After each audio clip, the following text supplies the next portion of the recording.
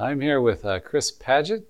You have a license in theology. You studied Mariology for that. I did. That degree, and written a number of books. And so we're going to jump all over the place here today. One thing I just like to start with something you just told me about was I think it seemed like the theme of your work is evangelization. Yes, absolutely. Yeah. Your full-time ministry. Yep. 9 kids. And it seems like a lot when you say it out loud. Yeah. Yeah, evangelization and pre-evangelization are definitely our focus. I love the role of catechesis. I do that in the teaching roles I've had with Franciscan and Catholic Distance University, and that'll always be something I cherish. But I'm really interested in modeling the life of Christ in the everyday kind of experiences that people are most familiar with, whether it's just interacting with one another at a kid's sporting event, having people come over for a grill out, or just spending time talking to somebody. I mean, ultimately, I'm wanting to figure out how do we reach a generation of people that are pretty disinclined to do business as usual by going to church and finding the answers there. Mm. And the thing that got my attention too, you said that sometimes we think of evangelization as just like imparting knowledge. Right. But this is a big deal for me. Mm-hmm. Yeah. So I've noticed this over the course of years teaching and interacting with a lot of people who have a great love for the faith. But it's almost like this idea of the more that I learn about the faith, then I now will speak that knowledge to someone else. And I've done my job as evangelist, as someone imparting or giving the specifications of what I need to do for the Great Commission. And I think it's imperative that we learn and that we study so that we can know how to communicate with people. But knowledge is not the same thing as evangelization. So here's an example. Let's pretend that you have a struggle. Maybe it's you struggle with something like smoking cigarettes. It's not the worst sin, but it's certainly not healthy. So I come to you and I say, Father, it's not advisable for you to smoke, and here's the reasons why. Now, I've done my job. And part of the reason that people do this is that they're trying to clear their conscience so they're not held culpable for, somehow being silent when they see a brother struggle, right? But the truth is, I don't know you that well, and I'm not sure I've really earned that right to come in and play that role in your life. But I do it because there's a conviction in me that somehow necessitates that I say that. Sometimes God uses that in a very profound way, but I've often seen that many people are disenfranchised even more with that faith because it seems like someone who doesn't have a right is just weaseling in and trying to make moral rules. I bring that up because when a person does not do what you say, there's frustration.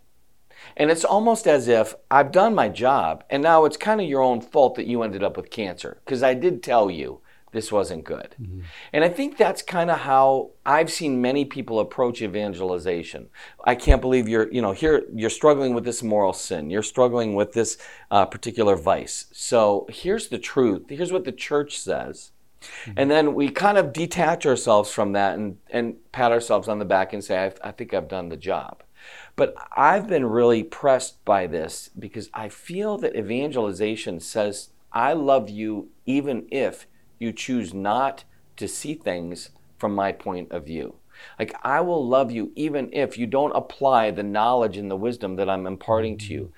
And in addition, that imparting of knowledge, I'm finding more and more the necessity to earn that right of sharing with someone. Because if the ultimate goal is conversion, then I think we got to strategize a little bit more carefully. Yeah.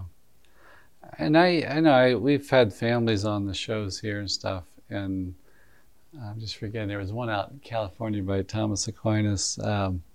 But in there, and I would imagine, I bet your home is kind of like this, that they had a family and like college kids would come over and just plug in. Yeah. And because you lived in Steubenville for a number of years, yep, you probably, was that effective? I mean, I guess it would look different for a family, for a single person, this evangelization that's boots on the ground. Yeah, absolutely. Well, this is especially the case now where we live. We live in central New York at this time, and so it's a very traditionally liberal area in a lot of ways. And at the school that my kids have been a part of, which is a public high school, every variable of crazy and amazing is found in that small little school.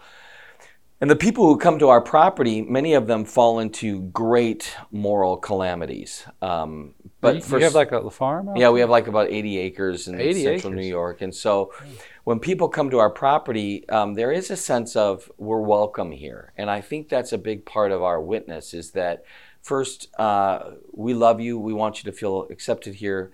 People come to the property. We hang out. We fellowship. And we don't really have to say a lot because everywhere you go in my house, there's a religious paraphernalia, statues, rosaries aplenty. You talk, about, even Divine Mercy pictures. It's everywhere. So there's no question about where we stand on things. But when a person who's struggling with any type of addiction or relational struggles, they come to the house and they find that they're loved, even if they don't fit into our particular box. It's pretty fascinating to see how that relationship can grow and how you can begin to have conversations about things that really matter over a period of time. So, I mean, I'm hoping our life is a witness to something more than just we love ice cream. Yeah, and I think, it's clearly a gift you have to be engaging and conversational, put people at ease, as I imagine God uses that. But I would imagine too, like with family members, maybe extended family, you probably had some frustrations, people you didn't have success with, right? Oh, sure. Yeah. It's hard sometimes when you do an event, and I bet that's a similar feeling at EWTN when you guys do a show and you get some email that says, I hated the show. Yeah. Well, when I look at an audience, my desire is I want every single person in that audience to have a conversion, to have an encounter with Christ, to truly make that decision. I want to live for God even more than I have ever before. But I'm not going to reach everyone, and that irritates me. And I pray by the grace of God that I can reach as many as possible. And in my ministry, I've been doing this for 25 years. There's been a couple of times where I realized that it's possible I said the wrong thing. I didn't say the thing I needed to say. I was like shots fired, but I'm missing the mark. And over the years, I think when you do ministry, you recognize that God gives us gifts and talents not so we can be independent of Him, but ultimately so that we can be a vessel and a light for Him. But the necessity to continue to lean deeply upon Him when it comes to ministry is just regularly known, because the more you do ministry, the more you know that you are incapable of doing what you've confidently believed God's called you to. Yeah.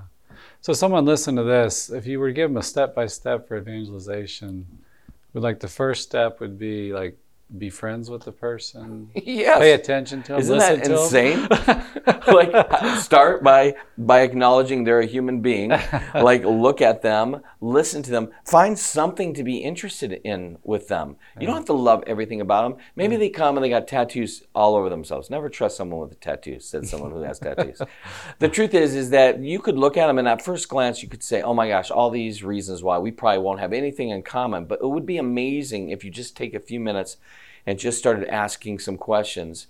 And I have found I can usually find something that I would have in common with anyone if I actually care enough to ask. And I think that's the tell.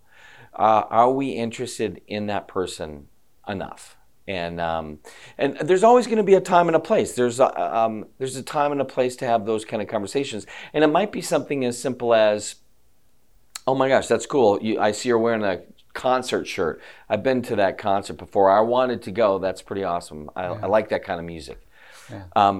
All of a sudden now you have an opportunity to converse with someone. But I feel like there's another propensity, which is to say, just because I mentioned that concert shirt does not mean I have to close the deal in that same moment. Right. So it's a long-term relationship, I think, which is the key. Yeah. Yeah, I find I've had great conversations on planes. And a lot of times, everybody, I find, most people, they enjoy talking about themselves or their work. And you just, ask a few questions and you can get them going on all kinds of... Absolutely. I recently, I had this conversation with this young woman that loves Star Wars. And I'm not a huge, I mean, I like the original, the first three or whatever.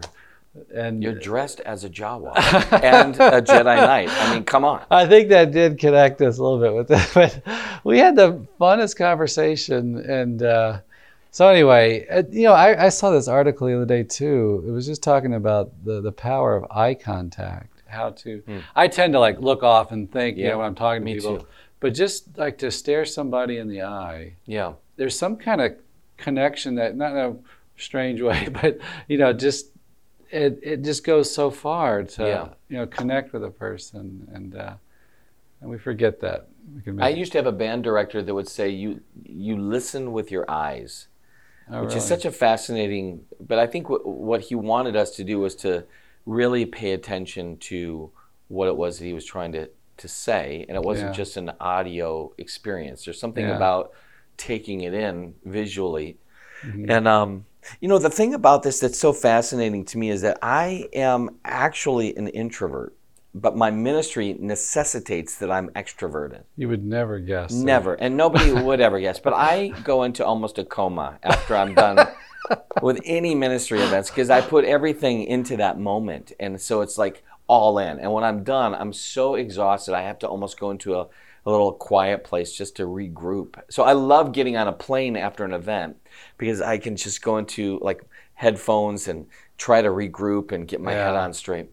But for me, it takes a lot to get out of my comfort shell and engage in a stranger's life. So 4 years I've been living in central New York. My kids have been going to the school 4 years.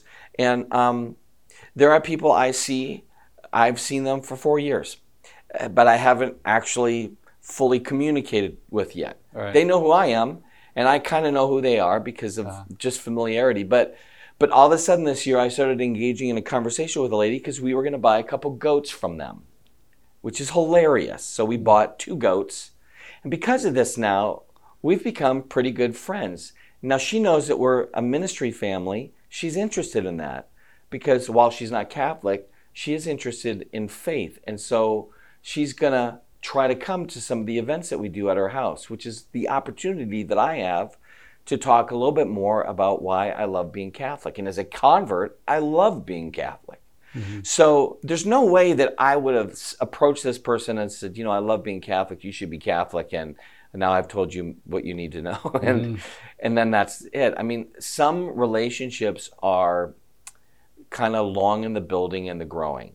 Yeah. Some moments are instantaneous. You're sitting next to somebody in a plane, and that moment is a miracle moment. Yeah. So, let me ask you about ministry too. That I remember I was told by a European, I forgot who it was, but they were telling me that they look towards America because they have all these great ministries and things going on, and like a real sign of hope, of like a vibrant Catholicism.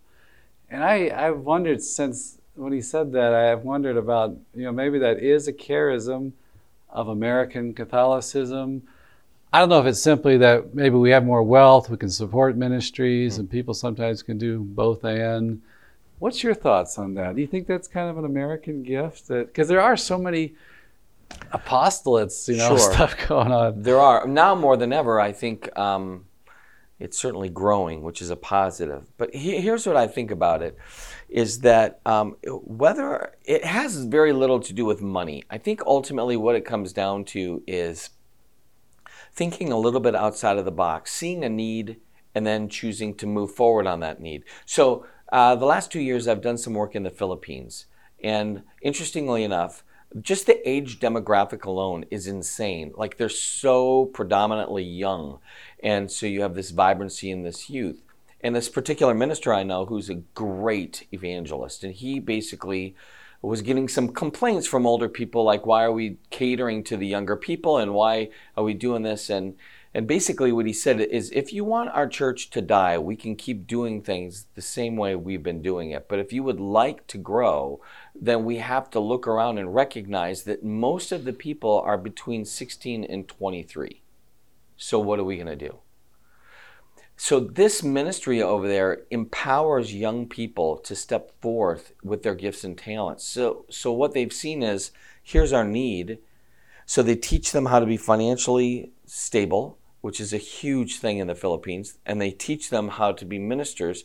They teach them how to be good leaders, and then they basically set them up for success. In this ministry, I did this event 2 years in a row now, where they'll have 10,000 people gather, take a break, mass, and then another 8 to 10,000 people will show up. Like a different group? Yeah, wow. Yeah. So what happens is that they have these little pockets where they built communities all over, and then they'll do these gatherings.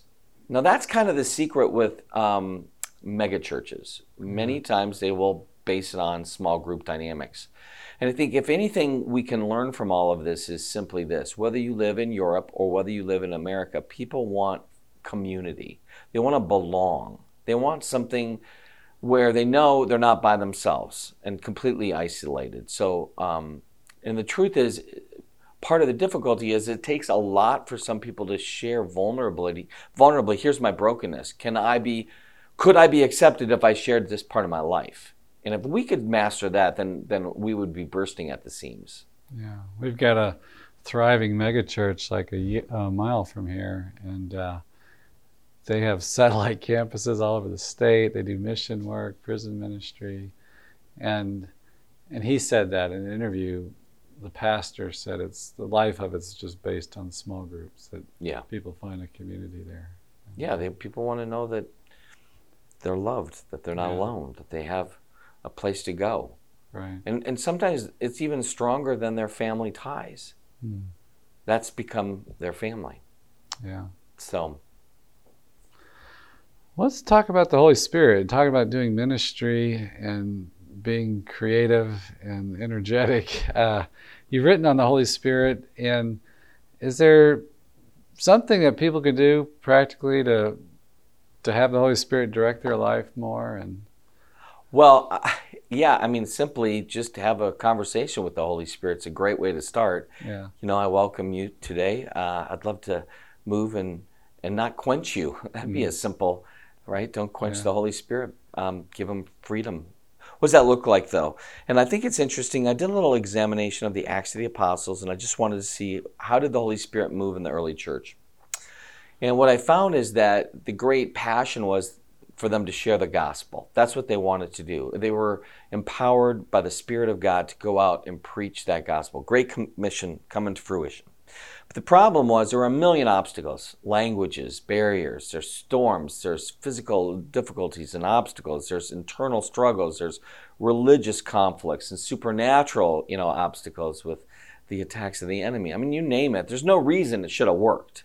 But what I love about it is that there's such a personal encounter and empowerment by the Spirit of God that enables them to preach the gospel in the languages of those who are listening, to get up after they've been stoned and left for dead and then go and preach the gospel again. I mean, that's amazing to me. I got a sore finger from something I did the other day working out, and I don't know, man. I mean, this is all I'm thinking about, right? Oh my gosh. But Paul is stoned and left for dead, and he gets up and he preaches. It just kind of blows my mind. Yeah. And I think sometimes that the secret maybe for all of us, in the pew and up on the altar is that the Holy Spirit is not a condiment to our spirituality. Yeah. Right? It is necessary that we work and have a relationship with the Holy Spirit. And this is not about any type of specific charismatic expression. This is just a basic Christian fact that Jesus Christ gave us his very Spirit, and the very Spirit that worked in the apostles and enabled them to preach the gospel amidst great obstacles is the very same Spirit in us. And so there's literally nothing that can get in the way of us doing great things except ourselves, ultimately. Right. Yeah, Father Raniero Cantal Mesa came to Birmingham a number of years ago, and he gave a talk at a local Protestant college, and his theme was going to be on preaching, and I was like, oh my gosh, I got to be there when I hear that, because he's just so incredible preacher. Amazing. And he just opens up the talk. He said, if you want to be, I forgot how he said, but if you want to be like a great preacher, he said, you have to do what the apostles did. And he said, receive the Holy Spirit. You have to have what happened to them. And that was like, I was expecting some pointers, but he said, it's the Holy Spirit that, that gifts a person and everything, makes it effective. And sober intoxication of the Spirit, right? Isn't that one of his classics? Yeah, I think he's a charismatic and had a conversion experience through that. So he's got a pretty good resume, I'm not going to lie. And let me ask you too, in ministry, following the Holy Spirit, it's not a cakewalk. You got a big family, you have a marriage, you have to balance finances, and you've written about that. What kind of advice would you give to maybe a couple starting out on this journey? I think what's very important, really, whether you're working as a nurse, a lawyer, doctor, whatever, or wanting to go into ministry, that there has to be a heart, I think, a unity between the couple that says, we're all in when it comes to what we're doing here as a family. Because I think you will encounter some great difficulties.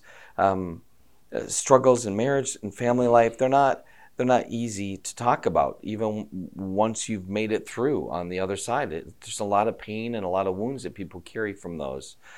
And the question ultimately is what do we do with that? How do we process that? How do we live knowing that some of that's going to be so hard? And the Spirit of God gives us what we need in order to be great witnesses even to our families. But one of the things that we like to say to couples is you can't outgive God. So our first primary principle is to just be radically generous when it comes to your time and your talent. I mean, God has given you gifts and talents to use. So don't bury them. So here's the, the story of the parable, the parable of the talents, right? Okay, here's my 2-second take on this. I love this story because I used to not like it because I always felt a little bit bad for the guy who had the one and he just was trying to safeguard it by burying it, okay? And that guy unhinges on him, basically. It does not end well, right? But I realized something the older I got that was so powerful is that we don't know the time frame between when the master distributes to each according to their abilities, by the way. We don't know how long he's gone. All we know is that he saw their abilities, knew what they could do, gave them the amount of money that they would need in order to be successful. He set them up for success. That's the thing that's so amazing. It could be he was gone a week, a month, a year, 2 years, 5 years, we don't know. We're always under the impression that immediately they go out and they double their money, which is the big deal there. They double their money. That's the big thing. But it's possible that they tried and failed numerous times. But when the master returns, they're able to give this exceedingly abundant above and beyond what they'd originally received. And the reason that guy is such an epic failure is that it was all gift in the first place. And so our phrase is, you're free to fail. And this I love. Because if a couple and even a family can recognize there are going to be difficulties and moments, and it's okay if you realize, wait a minute, we're on the wrong track. Let's turn around.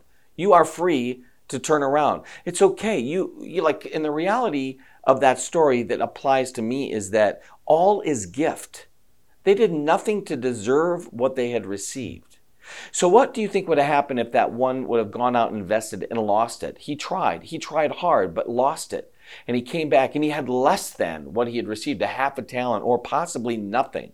And he said, I went out, I did what you asked, I tried, I invested, and I'm so sorry. I'll work as long as I need to make amends, but I here's the half a talent or here's nothing.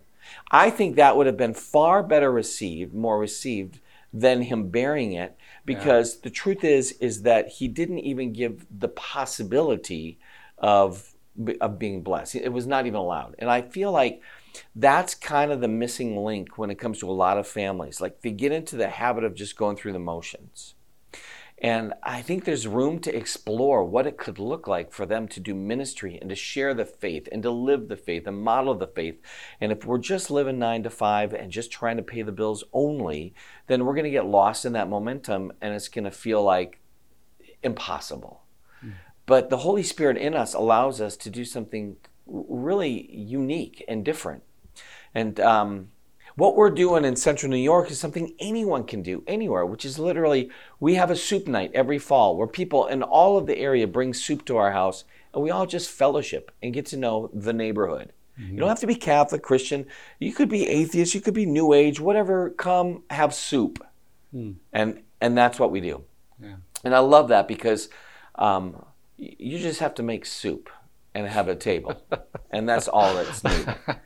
If you think outside of the box, I'm confident, God, you're free to fail. You might find that soup night stinks and nobody wants to come. Then do something different. Do a volleyball night. I don't know. I remember I was at a Steubenville conference you were hosting. And we were taping stuff there. And if I remember right, you were the MC, and you came out and you told me later you'd bought this shirt like from Walmart. It had like this tiger on it. Do you remember that? That is like the most famous shirt I've ever worn. Is it? Yes, that tiger shirt has gotten some play. Well, I remember that because they played Eye of the Tiger, I think, when you came out.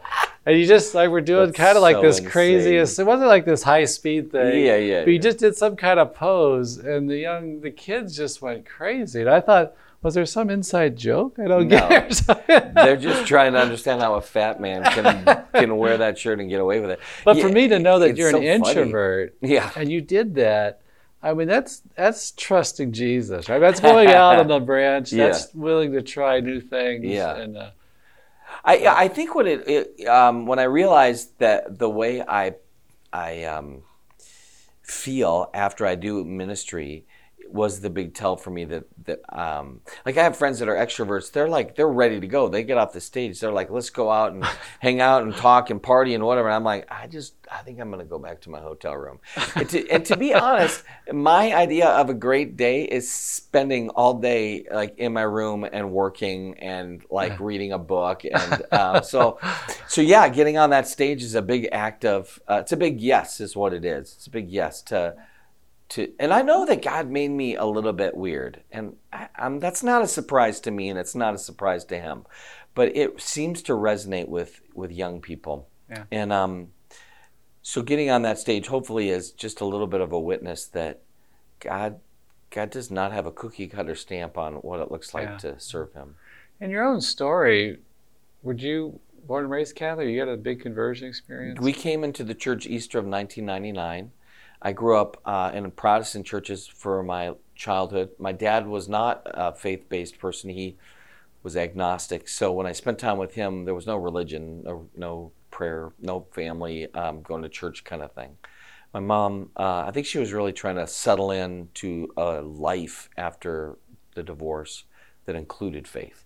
So we went to a Baptist church for a long time, and then you and your wife, God. you mean? My mom and my sister and I. But when I got older, that we continued kind of going to Baptist churches, and Assembly of God churches, and non-denominational things. Went to a Baptist college for a little while, and then that conversion story was pretty radical for me. I ended up just exploring some things by authors like Henry Nouwen, and a friend was reading Chesterton and Merton, and the next thing you know, I'm asking other questions about why we do what we do. I've shared a couple of times on Journey Home a little bit of my conversion story, but it was so transformative that when I entered the Catholic Church, my mother said, "Chris, you becoming Catholic is the most hurtful thing you've ever done to me." But it was so difficult for her to process. But my wife and I, we've been Catholic now for over 20 years, and it literally is probably the greatest choice we've ever made as a couple. It's so transformative and puts things into perspective, and it's empowering. And I can't, it's funny with all the stuff that's been going on in the church and people just looking for an excuse to leave. I look at people and I think to myself, man, I did not become Catholic because of a priest or a bishop or a pope for that matter. I became Catholic because of Jesus Christ.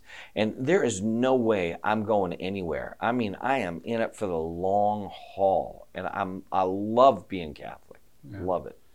Yeah, I was just reading, I love John chapter 6, verse 52 on the heart of it. And I was just reading today, if you eat my flesh, drink my blood, like I'll abide in you and he'll abide in me. Whoever does this will abide in me and I'll in him. And I thought, just that gift of the Eucharist in the Catholic Church, that we can have this communion, this strength of Jesus. Yeah. If you need strength in life, if life's kind of hard, we have the Eucharist to receive Jesus Christ, to receive His Spirit to strengthen us. Yes. Where else can you go for I love that. Yeah. I've been thinking about the Eucharist for obviously quite a while, ever since I became Catholic. And I said something the other day that I've believed for a while, but I just found that it resonated with this group that I was speaking with, which was when we go to adoration or to Mass, not only, are all our favorite saints there, but the loved ones that we've prayed for who are in the presence of Jesus, our family, those that we miss, they're there as well.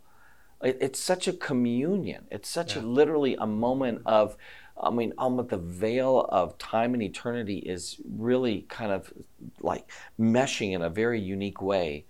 And I love that intimacy with the body of Christ, that their whole entire desire is for our sanctification and culmination of being formed in the image and likeness of Christ. I love that, and there's nothing else that can do that. It's Jesus. Yeah. He's the one who brings us together like that. Yeah. I'm wondering if you'd be willing to talk a little bit about, so many people have the experience of coming from a divorced home, and what our Catholic faith, how that can maybe help maybe some of the hurt wounds from that experience. Have you found certain things especially helpful, or devotion to Mary? Sure. Well, I would say this on a very practical level. One of the greatest ways for healing to happen, if you come from a broken home, is to pray for your family, and B, to really do your best to try to initiate a relationship, even with them when you're struggling to do so. Not talking about abusive scenarios and things of that nature, but that's a different conversation. Here's a simple example. My father left my mother when I was a young boy, and they got divorced when I was 4, basically 4 or 5, and it was very difficult for me. I wanted my parents together. Like, I knew that they were supposed to be together, and they just could not figure it out.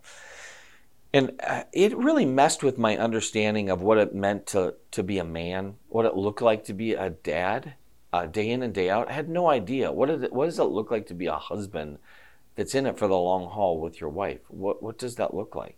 There's no model and example for me. And I think I felt frustrated, especially when I got older and I wanted to get married. I knew I loved Linda. I just didn't know what it looked like to do this. So what was interesting to me is that I realized I could be angry with my dad if I wanted for the rest of my life, but I did not want that. And so I tried to find something that I had in common with him that wouldn't enter into an argument. And I realized we could talk about art, because he's an artist. And so he was always fascinated with me because I lived off my art. So that bridge, we are so close today. It's been, decades of working hard at making that relationship work. And both of us, and he and I both. And I remember once we were sitting at a Chinese restaurant in the middle of Minnesota somewhere, and my dad said something about the divorce. And I looked at him and I said, it was a bummer that you weren't there for me as a kid. But I said, I want to spend the rest of my life getting to know you. Yeah. And I think that's one of the greatest healing moments. And that heart for reunion and union comes from Christ. Yeah. And I think ultimately the Catholic faith is constantly trying to foster and nurture within us a desire for forgiveness. Specifically, forgive us our trespasses as we forgive those who trespass against us. Yeah. Now, forgiveness doesn't mean we forget or pretend something that was bad is now good. That's not it at all. But forgiveness provides an opportunity to let go of the things that are weighing us down and to see maybe things differently. And did you say you were into art yourself? Well, my music was, my artistic expression. Okay. Or did you study that in college, music? No, I ended up getting a college scholarship for doing some music, but I disregarded it because I didn't want to I didn't want to be a band director. But I ended up, because I started writing a lot of music on the piano, and I I ended up starting a band, and then the band got successful, and we ended up having a couple national releases and kind of went that route. So we had some touring and some notoriety, but and we lived that way for a long time. So I had a lot of musical kind of background and experience, and that was kind of what and how I made a living, was just traveling and doing conferences and concerts and things like that. And the kind of music you did would be Christian music? Yeah. Scarecrow and Tinman. We did a show with Jeff Cavins back in the old day on Life on the Rock. Oh, did you? Yes, we did. So there's an old Life on the Rock episode with us. Huh. And we cleaned up pretty good for that episode. This was in the old days with the Deacon. And so we I think they played our ballad off of the CD. Yeah. And but we didn't play live for obvious reasons back then. But the truth is that music was a big deal, and my father, as an artist, was fascinated, I think, with my life. Yeah. Because I did something that he always kind of wanted to do, which was to basically only live off of his art. He ended up becoming the chair of the art department for a major university, and he did very well. But I think in his mind, as an artist, the idea of living on your art was the great appeal. And I was doing that. Yeah. We could talk about that and not have any problems. Right. And that was pretty fascinating, really. Yeah. And to this day, I love his art. I love talking about it with him and seeing the various ways it's progressed over the years. But what is fatherhood takes a beating today in our popular culture, and I would love to kind of awaken in men like that sense of purpose, even if they're not married or have kids, but just the spiritual fatherhood. I'd like to get your thoughts on that too, just that, because I've experienced it myself. There's a special presence, because it struck me. You said you'd like to spend the rest of your life getting to know your dad. And my father's passed away, but I have like mentors in my life that are older, and I just get something from them that I don't get from women. And how do you describe that? What you get? Well, that's great. The struggle that we have right now is that we have sexualized everything about relationships, so that if you have a very beautiful friendship, it's somehow automatically in people's mind necessarily meant to culminate in some physical intimacy, which robs friendship of its powerful beauty. Yeah. And what I love about being together with fellow men and just sharing my heart and praying for each other and just being there is that it's a relatable platform.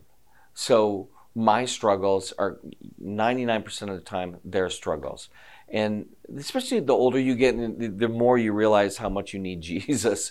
I just find that even the propensity to shy away from vulnerability or this kind of almost macho attempt at pretending you're not afraid and you got it all figured out. Like if you can get past all of that and you can have an honest, real conversation, it's invaluable. Yeah. And and what I found, the secret to that is you have to be willing to be vulnerable.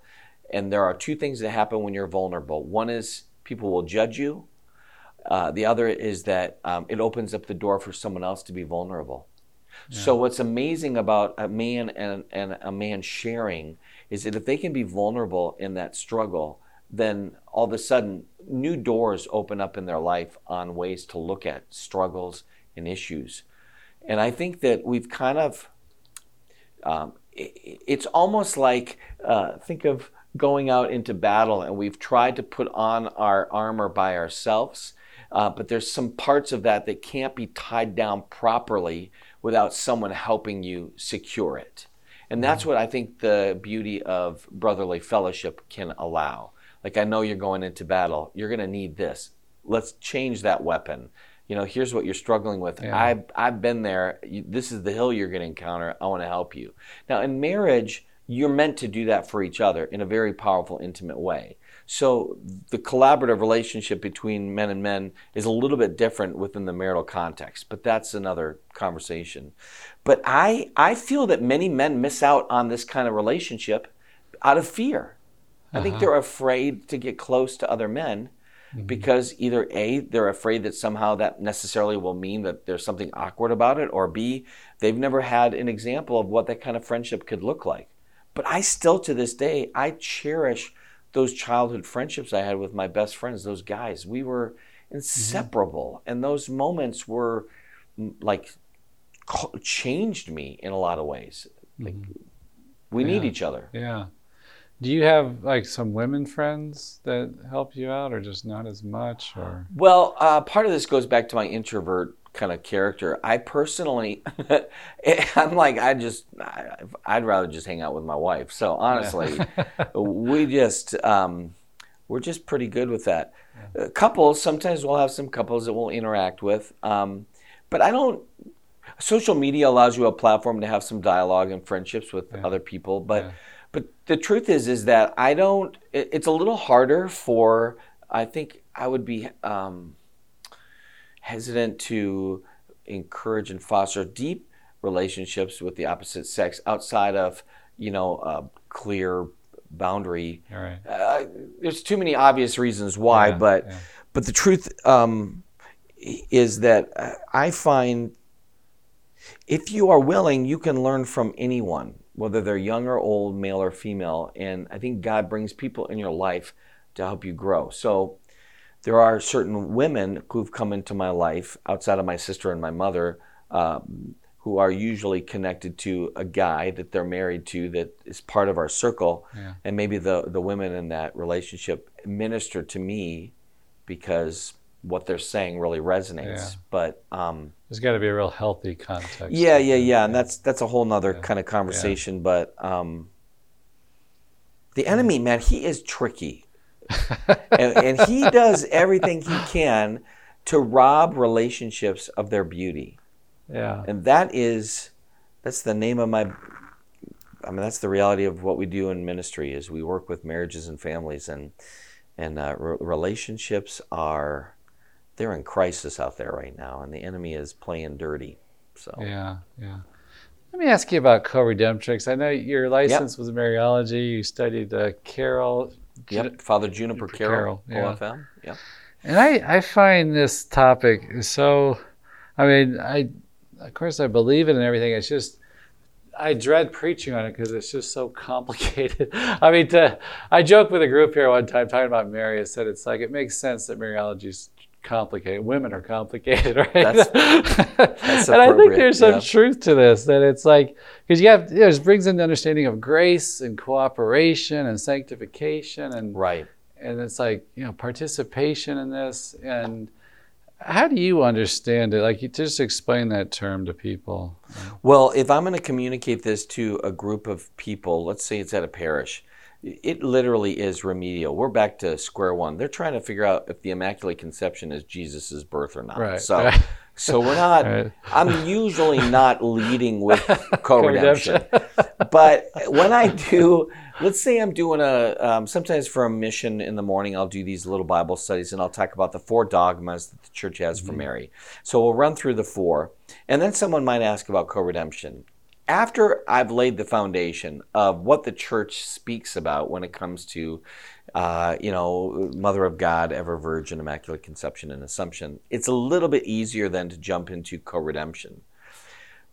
Here's the truth. As a convert, co-redemption, at that point, you could say co-redemption. I think, of course, Catholics would be for something like that because you guys are already insane when it comes to the Immaculate Conception, right? You're already disregarding Romans, for all have sinned and fall short of the glory of God. So why wouldn't you call her co-redemptrix?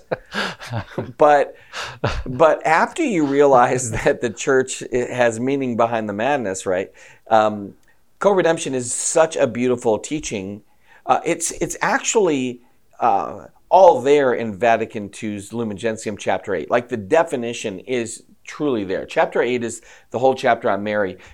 Redemptive suffering and the role of Our Lady at the cross, that maternal heart, that whole teaching is there. It's not spoken. It's not used. The word co-redemption is not used there, but the teaching is even, you could say, explicitly there. Yeah. Now, the word advocate is used there, and so is mediatrix, but not co-redemption. So here's the thing, is that co-redemption, the word is a trigger for many people that's a problem.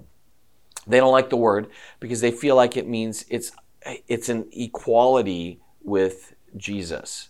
And so if you know the problem, then you can speak to the problem. But the word has nothing to do with equality. Yeah. So what it comes down to ultimately is that a Protestant mentality looks at co-redemption and they have a problem because mediation for them is exclusive. It's exclusively Jesus, the one mediator between heaven and earth. But within the Catholic context, we recognize that the mediation, and specifically co-redemption, it's inclusive. So because you have Jesus as the one mediator, we are all now invited into that ability to be mediators, co-mediators, if you are co-heirs with Christ and co-laborers with Christ. So when I talk about co-redemption, I usually will acknowledge, if you have a problem with a word, I'm not fighting for that word today. But the teaching you can't argue with. And ultimately, that Mary participated in that objective redemptive act, but it's subordinate to that the role of Christ. So with and under is the phrasing. Yeah. Now look, honestly, I pick my battles when it comes to certain things. Like those, and I have good friends of mine who teach on this, and they would want to adamantly fight for the word right from the get-go, and I can understand all that rationale, and I'm not opposed to that.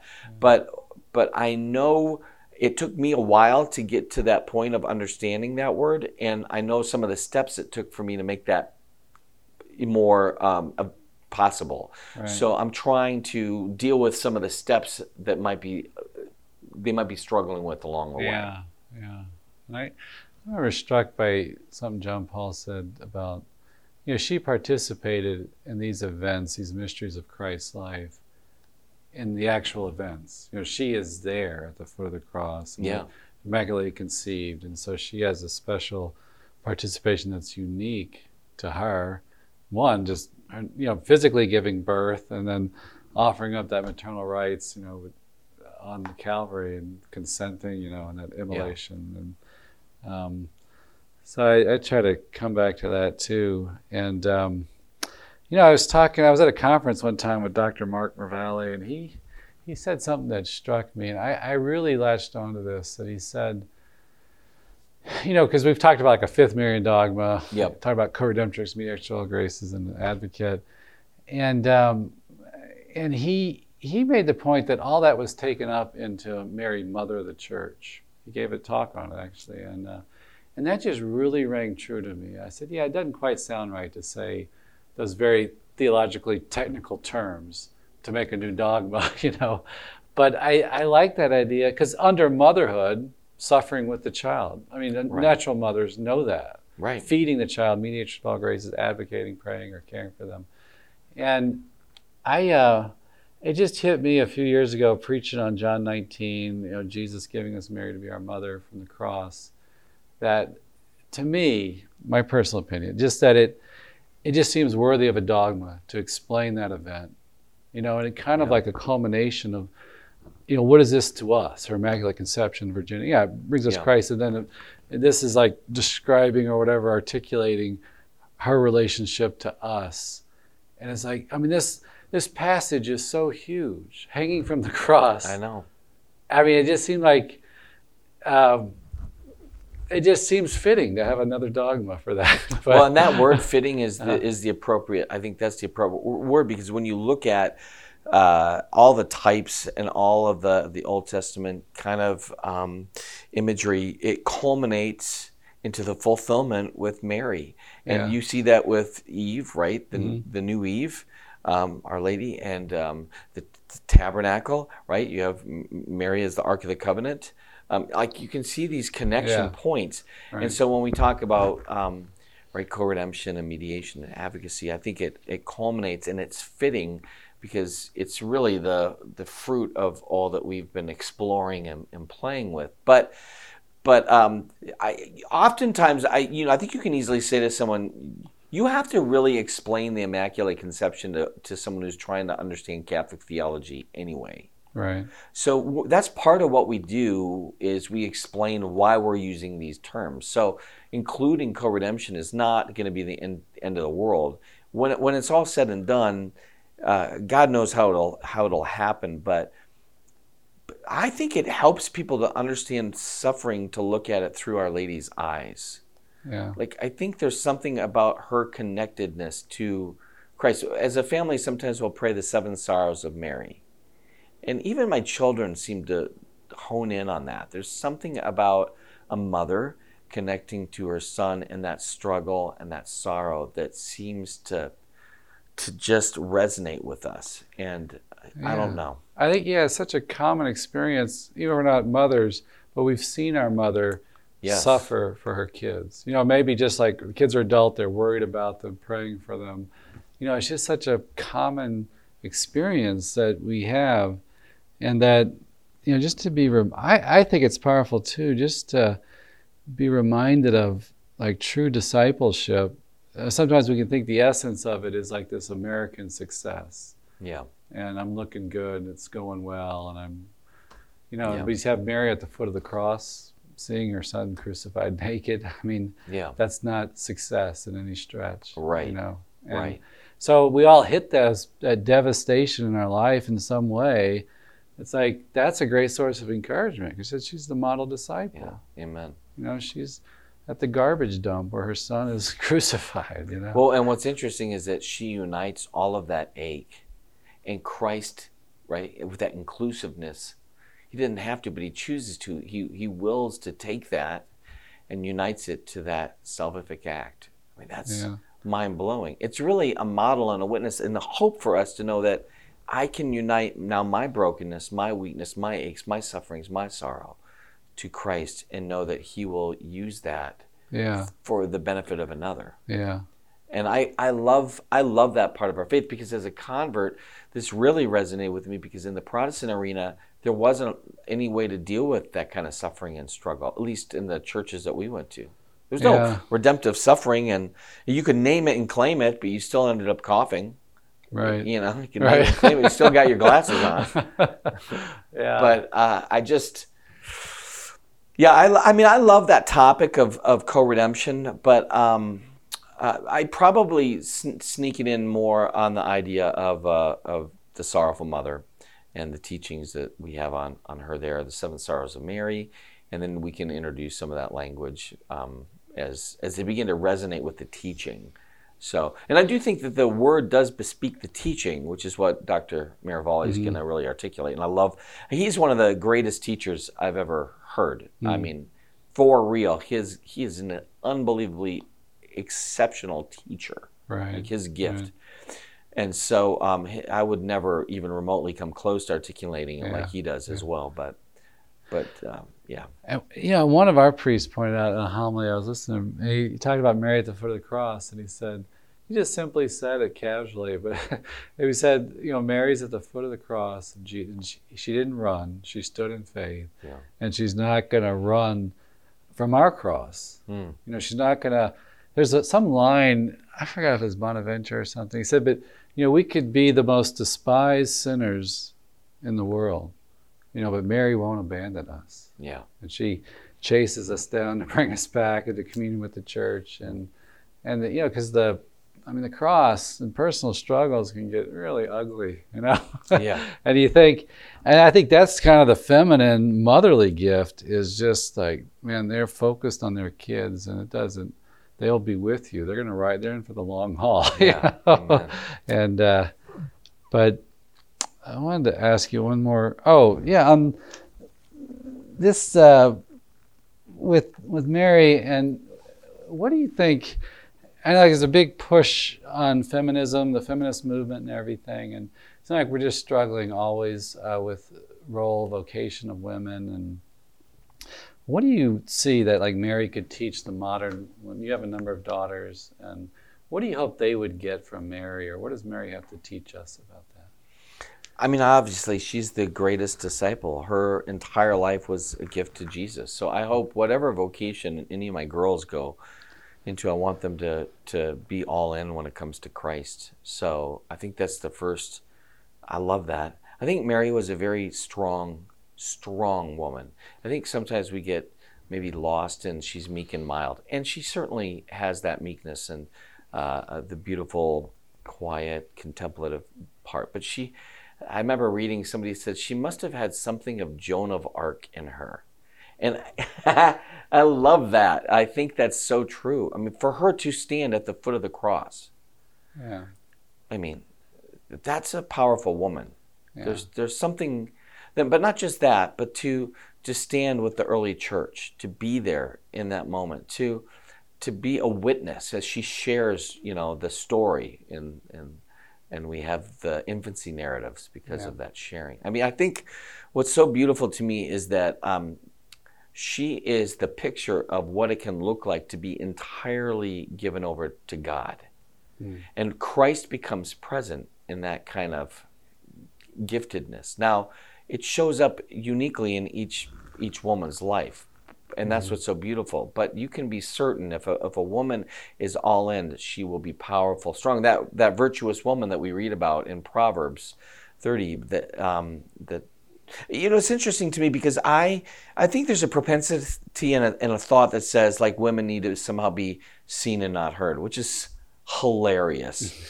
Because that couldn't be further from your experience. The truth. But what I like to say is that if I saw that my wife is gifted in an area that maybe I wasn't, and it's been traditionally seen as maybe a man's job. Let's talk about my wife's exceptional at construction, at building things like power tools, you name it. I don't want to talk about power tools. I don't care. I'd rather hire someone or just let my wife do it. All right. If she tells me to lift something and bring it up, I will. She wants to go buy a saw, she can buy a saw. But I'm not threatened by her giftedness. I want to empower her. If that's where she's gifted, then I want her to thrive there. And she is exceptionally good at that.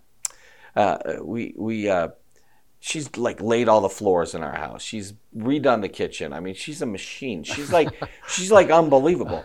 But I want to write books and write songs and read and talk about Jesus. And she does all that stuff too, and she's very organized. So she's better at all of it. Basically, Linda's better at everything than me. But for me as a man, I'm not threatened by her gifts. I'm there. My role is to empower her to be the saint that she's called to be. And Mary is a strong connection in that. But her femininity isn't passive and quiet. Right. It's powerful, it's strong, it's kind of sometimes mama bear. That's amazing to me. I know this year I thought more about just her praying in the upper room, we're told in Acts for Pentecost. It's a time of fear, everybody's afraid, and that she's there. She's not hiding, she's out there, and encouraging the brethren, I'm sure. So I'm glad she's cheering us on. So I need all the help I can get. Well, thank you so much, Chris, for talking with us. Thanks, it's Father. Been great, and we'll keep following you and hearing what you're doing in the future. Thank you.